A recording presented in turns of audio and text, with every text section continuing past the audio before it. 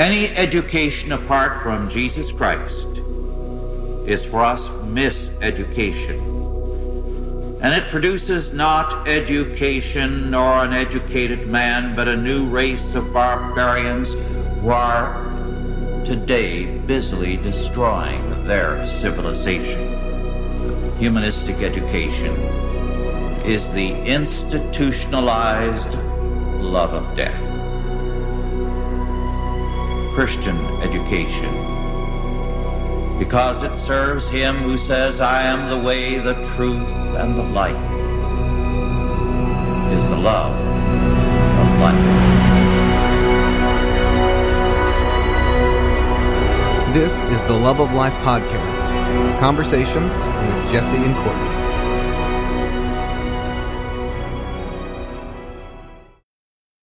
Welcome to episode 11. 11 episodes, here we are. Is it 11? It's 11. Awesome. Yep. Okay, so we have talked about a number of things in the last several days, and it seems to be just ongoing discussions and conversations that we have that we're like, oh, let's talk about this on the pod. Let's talk about this and that. So we've written down some things, but there's so many items really to discuss. But we'll try to siphon it down or we'll stick to our list the best we can. Filter through, okay, and go through in a maybe categorical way. But anyway, so one of the things that you have discussed or we've been talking about is there's really only two different kinds of people. There's those that know the Lord and those that do not. The seed of God and the seed of Satan.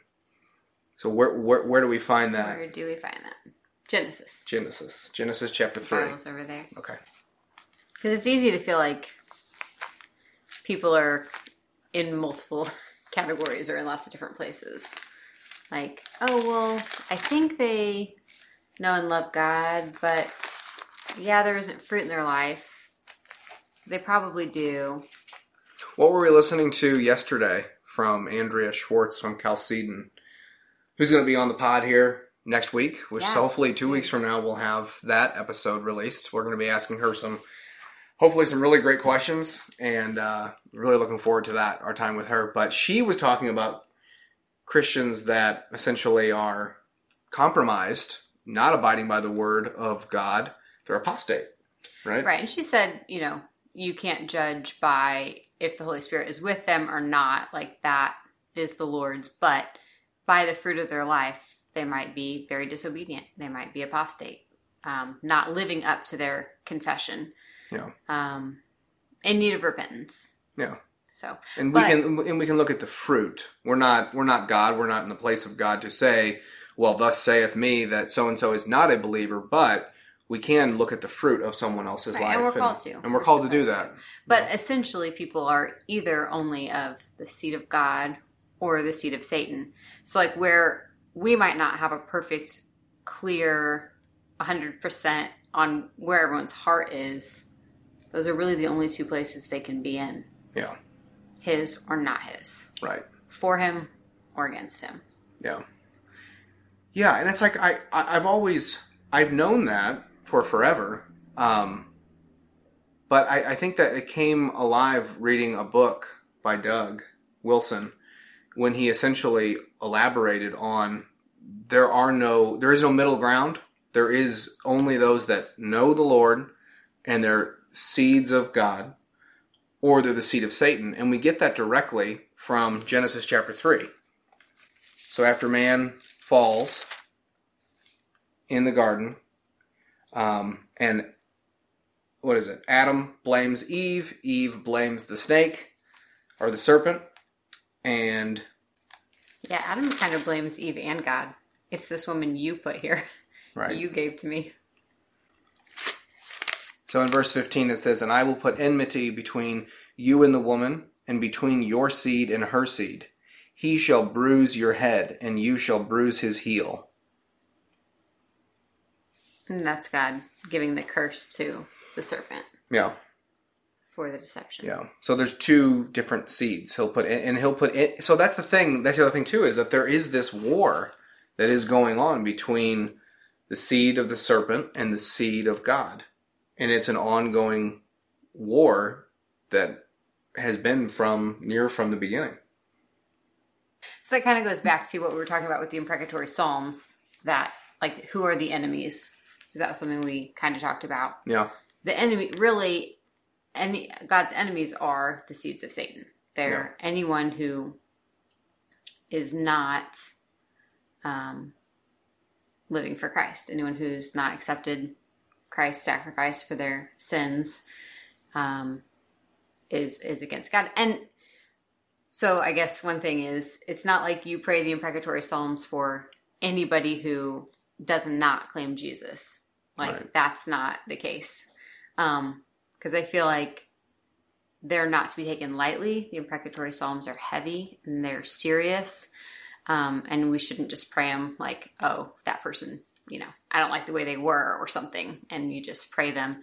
And there can be really nice people who are seeds of Satan. There can be, and there again, you wouldn't pray the imprecatory Psalms for them. Like, if you have a neighbor, I thought of this in the middle of the night once. If you have a neighbor who is, Muslim or something, like, they might be nice, they might be a good neighbor to you, but they're lost. They don't know Christ. You wouldn't be praying the imprecatory Psalms for them. You would be praying for their salvation. But in contrast, if you had a neighbor who was any religion but not claiming Christ, and they were, making up false things about you, they were calling the police on you for no reason, they were trying to file lawsuits claiming that you did things that they didn't, they were being accusatory and attacking you and making your life difficult unnecessarily in things that you were innocent of. That might be a case that you pray for their repentance, and then depending on the severity of anguish that they would be causing, then that might be a place for that type of prayer. But I mean, we don't it's lightly. extreme. We should not lightly pray the imprecatory prayers, Right. just because someone's a non-believer. Right. That's not. That's not what they're used for. Right. Because David, when he prays them, he is talking about, day and night they're causing anguish, and I can't sleep, and they're, it's terror. He's extremely oppressed by what they're doing. Right. They're making life to where he can't hardly stay alive. Yeah. That kind of thing. Yeah. It's dire. Yeah. And as Christians now, our desire and our prayer is to lead peaceable lives that are pleasing to the Lord. And it seems that more and more as time goes on, it's getting harder to do that. Mm-hmm. I think. Yeah. It's getting harder to do that. And, one of the requirements for Christians, one of the things that we do is we meet together. We're called to be in physical fellowship with one another. We're not supposed to just do virtual meet and greets. The body of Christ is truly supposed to assemble in a physical location and setting, commemorating the death, burial, and resurrection of Christ on Sundays, on the Lord's Day, on the first day of the week. So we're called to do that. And as the state, whoever is in charge of, making that call, which they don't constitutionally even have, that is against leading a peaceable, quiet life in Christ, so that we can assemble together. I mean, they don't have that. They don't have the ability to do that. They don't have the right to do that constitutionally. We have the right to peaceably assemble. And in the last year and a half, we have seen some very overt, crazy demonstrations of people that are trying to subvert that. And it depends on what state you live in, of course. But the fact that it is happening here, it's happened overtly in Canada. Right now, Australia is facing this to a degree that it's just, the news won't even report it, but it's happening. And as Christians, we pray for the salvation of those who do not know the Lord. But at this point, for those that are trying to dissuade us and forbid us from meeting together. I don't think at all it's wrong of us to pray the imprecatory prayers that the Lord would remove people or silence the talk of foolish men. I think that those are things that we as Christians are called to pray for. Mm-hmm. Yeah, definitely. And for their repentance. Yeah. But, well, that's, yeah, that's the right context. Right. Okay, so God on the shelf. Is God on your shelf? I hope not. I mean, wait. Yeah, no. Is Okay, that good. a trick question? Good. Because we I kind of hope talked about not. this. So go into what does that mean? God on your shelf.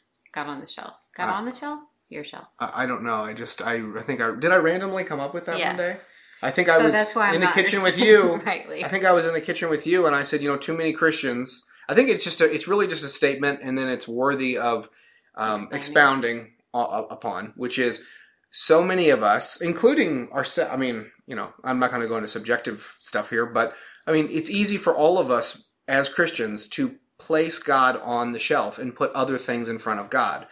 And some of those things can be good things. It can be family.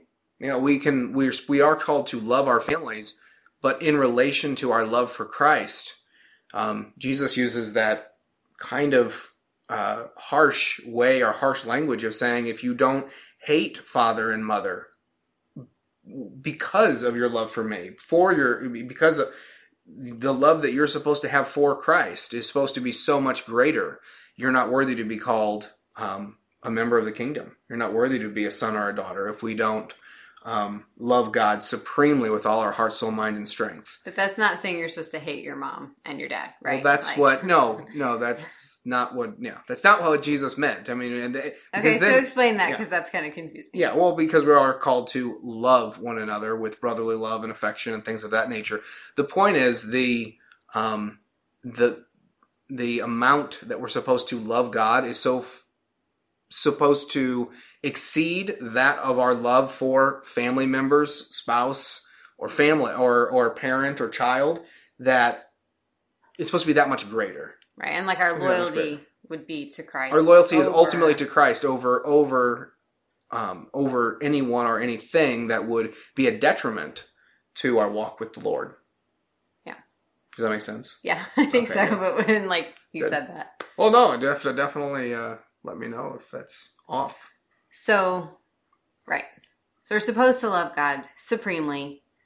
So what is the idea with God on the shelf? Like, what does that look like? How do we place God on a shelf? So Christians, all of us, many of us have Bibles, and we put our Bibles on the shelf, and they collect dust, and we read them once every day, or once every few days, or once every week, and once every month, or maybe we don't read them at all. And God's word to us is too precious a thing to cast aside and to say, I can devote 2 or 3 hours to Netflix or whatever you have, Prime, Hulu, whatever. I can devote this time to the entertainment of the world or sports or even worthy endeavors. Even, I got my kids' soccer stuff. I got this, I got that. I've got all of these things in life to do, but I don't have time to meditate on the word day and night. We are putting God on the shelf. We're putting his word on the shelf.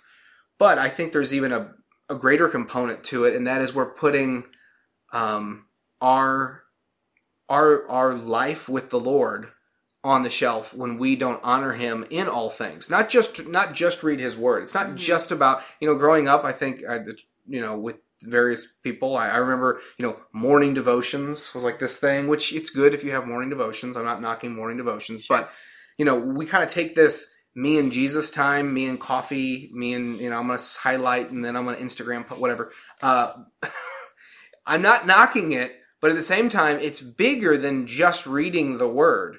God should not just be just the word that we read in the morning and we set him aside. He is omnipresent, meaning he's everywhere all at once, and he's with us and he's around all times. He's Lord of all. Now, so it has implications. It has implications all of our life. for everything that we do, for the entertainment that we watch, we could be reading God's word in the morning, for instance, but then we could be watching porn with a story shows at night. Right. And, we could be watching shows that are displeasing to him.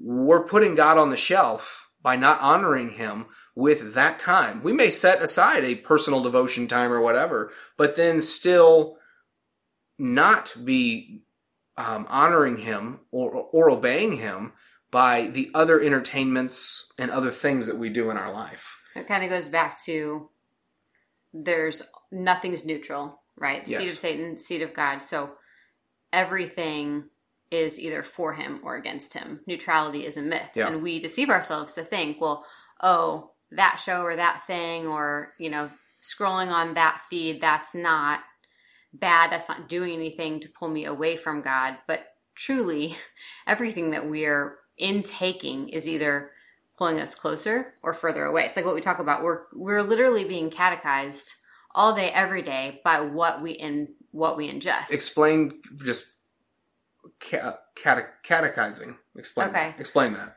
So, and just correct me or add in. No, go ahead. Just give me your basic definition of catechizing in case someone goes, "What's catechizing?" Because right. it wasn't that long ago. We would have been like, "I think we know." Sure. What. So catechisms are, at least like within the Christian faith, it's a question and answer, and it is breaking down basics about all aspects of life and theology to help you just easily understand. So like, what is the chief end of man? Is to glorify him and enjoy him forever. That's question answer. They have kid versions, they range, but like basically the idea of catechizing yourself or your children is so that those answers from the Bible are just your first response. They are like worked into you. So when you're going about your day, like how do we know what's true? Only from the Word of God. Like those things, as you hear in conversations, pieces of the questions or the answers, it calls that to mind. It's becomes like first nature to you, like that it's in you. The Word worked in. So, but even if we're not studying like a really great catechism that has Reformed information in it, biblical information in it, we're catechizing ourselves with question and answer, with values, with truth or untruth, all the time with anything we're taking in. Like we are, as a culture, being catechized by shows and entertainment and books and social media and news. I mean, we're being catechized with what's good, what's evil, what's valuable, what's not valuable, how we should be spending our time, how we should look. Like the list goes on and on. All these things that we are ingesting, if we think that they're not having an impact on our soul, on our orientation, on our values, if we're oriented towards God or towards the world, we're deceiving ourselves. Like we are being catechized constantly. So that is part of the importance of reading the Word. It's the source of truth that God has given us, but also being careful to think about what we're taking in. Like it's a principle, right? In all of life, you reap what you sow. What if you're going to sow corn seeds, like you're going to get corn. If you're going to sow weeds, you're going to get weeds. Like it's in the law of even our land. It's everywhere. It's true of physical things. It's true of spiritual things. It's true of things we can see and things we can't see. So we have to be catechizing ourselves as Christians constantly with God's Word. And that kind of goes back to did you start to say this, I think, about with putting God on the shelf, like it's an ongoing temptation for us to do that. And when you read the New Testament, there are warnings everywhere about... well, what does it say in Joshua? This book of the law shall not depart from your mouth, but you shall meditate on it day and night. That's still applicable to us. That isn't, again, it's not an Old Testament thing that's just bygone. Yep. That's what we're called to do. And it's Exodus. To meditate on that. Exodus or Leviticus talks about how you should be reading the law continually, always reading.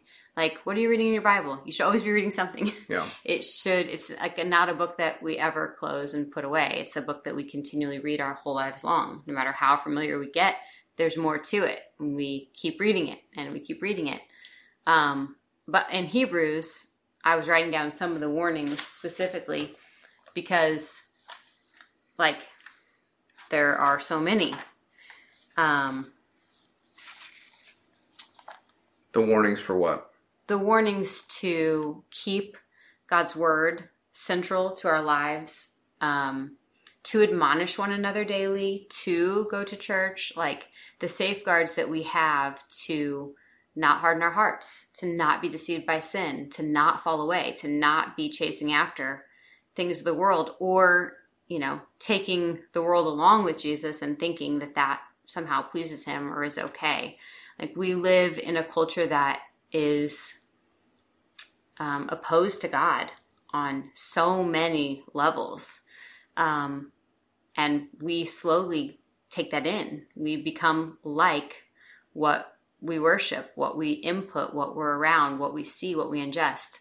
So if we want to be godly, if we want to please the Lord, we have to be ingesting his truth and sharpening one another in that.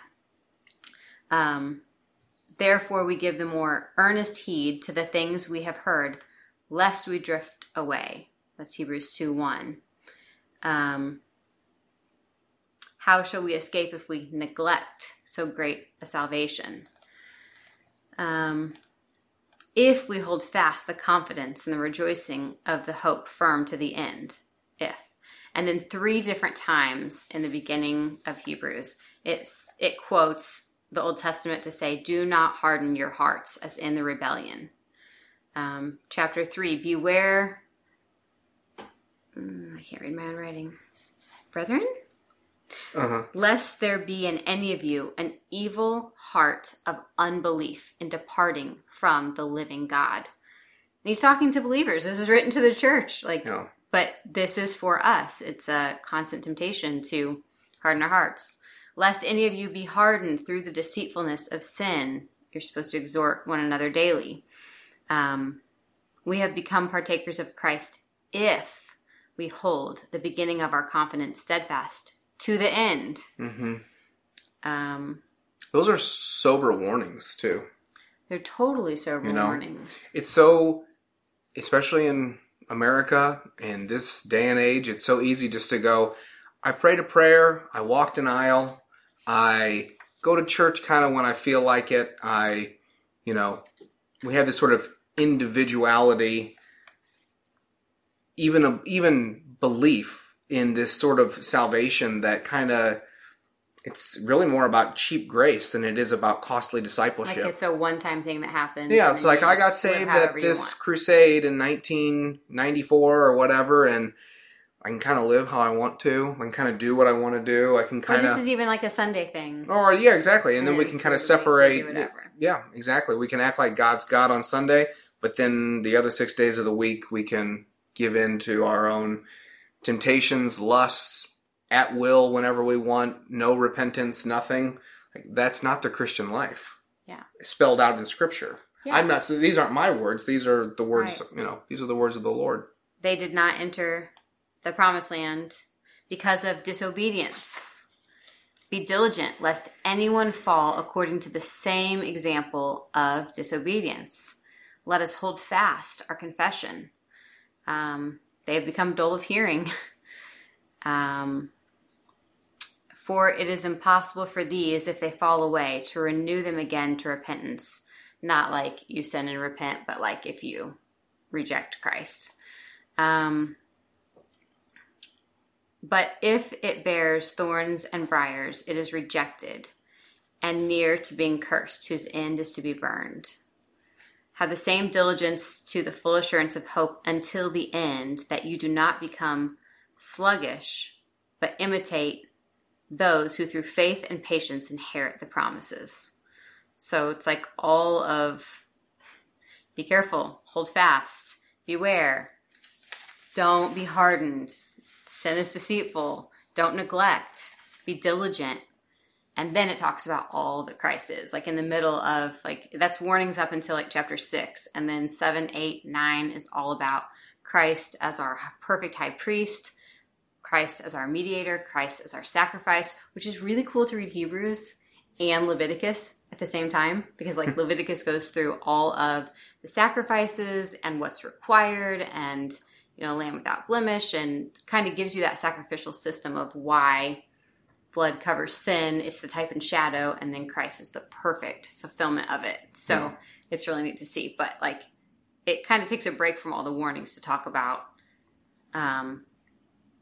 this central idea of who Christ is and who we're holding fast to. And then I didn't get to finish, but in chapter 10, it talks about drawing near, holding fast, considering, and then do not forsake the assembling of ourselves together, exhort one another. And then, for if we sin willfully after we've received the knowledge of the truth, there no longer remains a sacrifice for our sins, which is again talking about becoming apostate. If we walk away from the Lord, who's done all this for us. Yeah. So I'm sure there's probably some more warnings in the last 3 chapters too, but like, I'm just struck by how many times we're warned, because we're constantly tempted to drift. And like, the only words of life come from God, come from His Word. Like, yeah, so we have to be extremely careful with what we take in. Yeah. We need a steady diet of it. It's also like, man doesn't live by bread alone. Right. By every word of God. You mentioned neutrality, and you said nothing's neutral. And, which is not my idea. And I know. Who'd that come from? Right, somebody else. Bonson? Bonson, probably. Bonson, I think. But that idea of there is no neutrality was perfectly displayed in just even the movie we watched with our kids the other night, which was The Sound of Music, where I was sitting there watching it, and I thought, I mean, a lot of people it's the sound of music. Like, surely there's nothing wrong with the sound of music. And overtly, there's not. Okay, whatever. And some of the songs are catchy. I don't know where you're going. Well, where I'm going is, what I was struck with was what's her name, Maria or whatever? Mm-hmm. Her whole thing is, now she's in the nunnery, so there's kind of this talk of faith or religion or whatever. But the whole thing was climb every mountain, forge every sea. Essentially, it was this individual character who needed to garner and work up the courage, pull up her own bootstraps, and go out there and sort of conquer what she needed to do. There was no mention of Christ, the real Christ, or the Word of God, or relying on God, or anything of that nature at all. Be who you it was just be you. It was this Walt Disney type of get out there and go get it your best because you can do it yourself kind of mentality. And that way in real life leads to death. That way in real life leads to ultimate destruction, is doing it ourselves, that we think we can do things by ourselves without the aid and the help of Christ in our life. Supremely. We need Him in all things. So just watching that and in taking that was kind of like, wow, there really is nothing neutral. Even this very harmless family, which is a good movie. I mean, whatever, however you want to look at good. But it's still not neutral. It still had an overarching point to it was making about humanity and about the self. So you said whatever you want to call good. Like, how do we know good and evil? Well, what I mean is what I mean specifically with that movie is some people will say, I love that movie, it's great. And other people will be like, oh my gosh, you watch The Sound of Music. Like that. So if you want to call it good, whatever. I don't mean morally. I think that in one sense I don't know if I want to go down that trail. But, okay. Yeah. All that to say, I think some of the underpinnings were very just humanistic. Is very humanistic, even in a movie where you would say, surely that movie's neutral, right? Or that story is neutral, and it's ultimately not. If even something as like old and seemingly innocent as The Sound of Music still has like basing, it's like still its base is not in the law of God, but is in...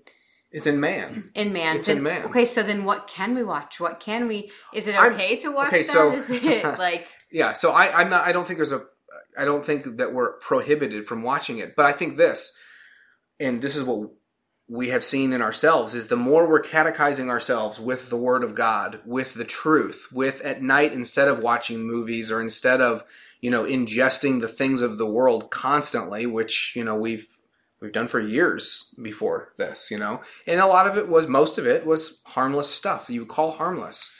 But it was never completely harmless. None of it is completely harmless. Everything that we're ingesting, everything that we're intaking, all the social media that we're looking at, everything is having an effect on us. So either you can ingest things of the Lord and godly conversation with people, or you can invest in, watching things that you could call neutral but are, if anything, the Bible talks about redeeming the time, not wasting our time. I think that all of us, in America specifically, have a propensity to do whatever with our time because it's ours. It's always been ours. It always will be ours. We're our own people. We have our own houses, and we can turn off the lights at night, turn on the projector or TV or whatever we have, and we can just watch whatever and do whatever. And one of the things that I know that we have really seen in our own life is that that's not wisdom. That's not wise to do. It's Psalm 90. Teach us to number our days that we may gain a heart of wisdom. Right. To be accounting for the hours, for the time. It's a resource that we've been given. So some things could be permissible to watch. And I'm not saying it's not. So the point I'm not making is, don't watch anything or whatever. Not at all. It's just more of when you ingest the things of the Lord, truly the things of the earth really do start kind of tasting crappy. Yeah. They really don't taste the same anymore. The entertainments that you have, they're not as entertaining. Or as C.S. Lewis says, we are far too easily pleased. Yeah. And we have been far too easily pleased as a culture. Going down talking about Hollywood and the movies that are produced out of there.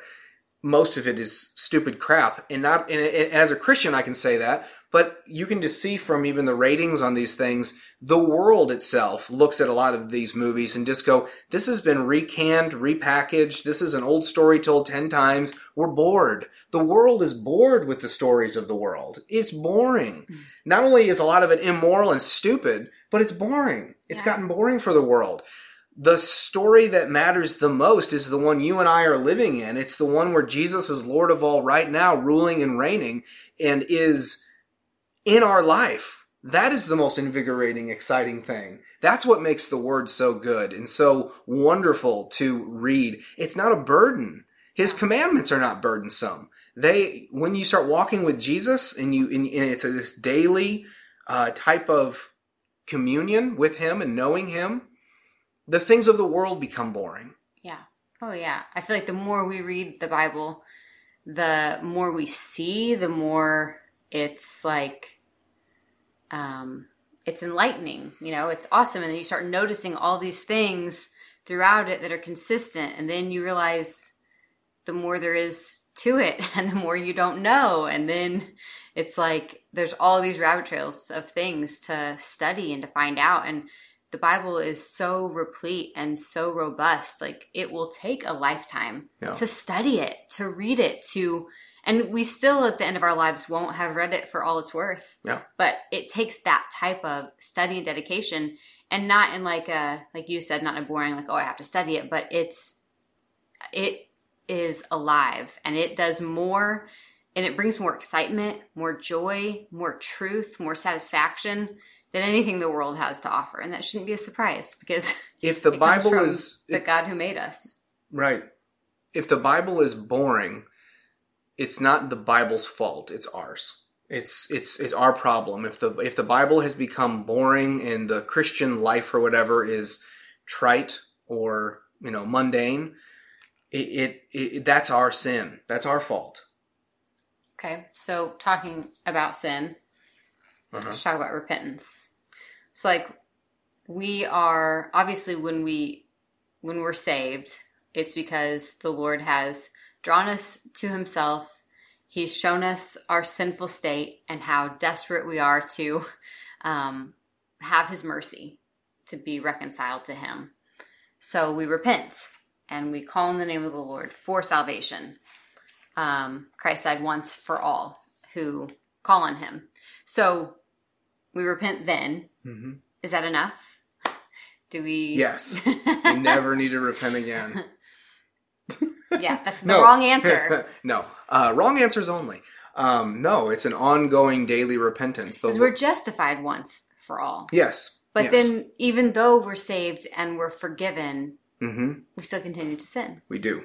Yes. And the Lord even told us in the Lord's Prayer that one of the things that we pray when we pray, which is to forgive us of our sins, to forgive us of our trespasses, as we forgive those who sin against us. Mm-hmm. 1 John 1:9, if we confess our sins, he is faithful and just to forgive us of our sins and cleanse us from unrighteousness. It is absolutely and should we continue in sin so that grace may abound, Romans? No, may it never be.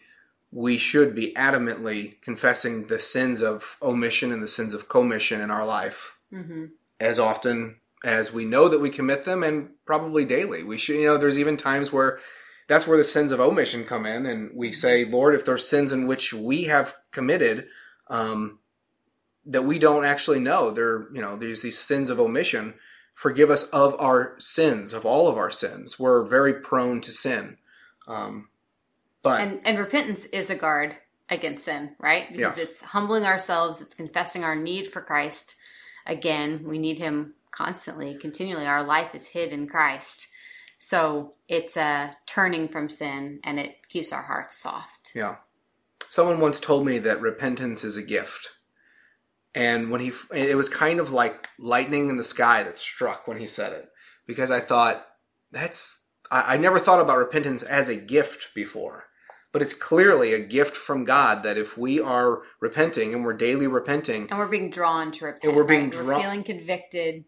Mm-hmm. That's a gift. Yeah. That's a gift from God himself. For us to constantly go, I see my sin. I know it's terrible. But I know that I have someone. I know that he can forgive me for these sins.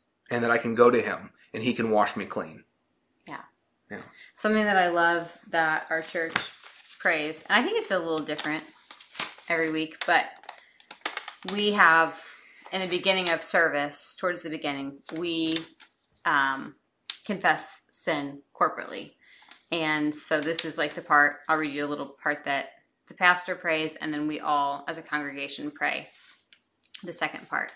Almighty God, our Maker and Redeemer, we poor sinners confess to you that we are by nature sinful and unclean, and that we have sinned against you by thought, word, and deed. Therefore, we flee for refuge to your boundless mercy, seeking and imploring your grace for the sake of our Lord Jesus Christ. And then everyone together prays, O most merciful God, since you have given your one and only Son to die for me, have mercy on me, and for his sake, grant me forgiveness for all my sins, and by your Holy Spirit, increase in me true knowledge of you and your will, and true obedience to your word, so that by your grace I may come to everlasting life through Jesus Christ our Lord. Amen. Yeah.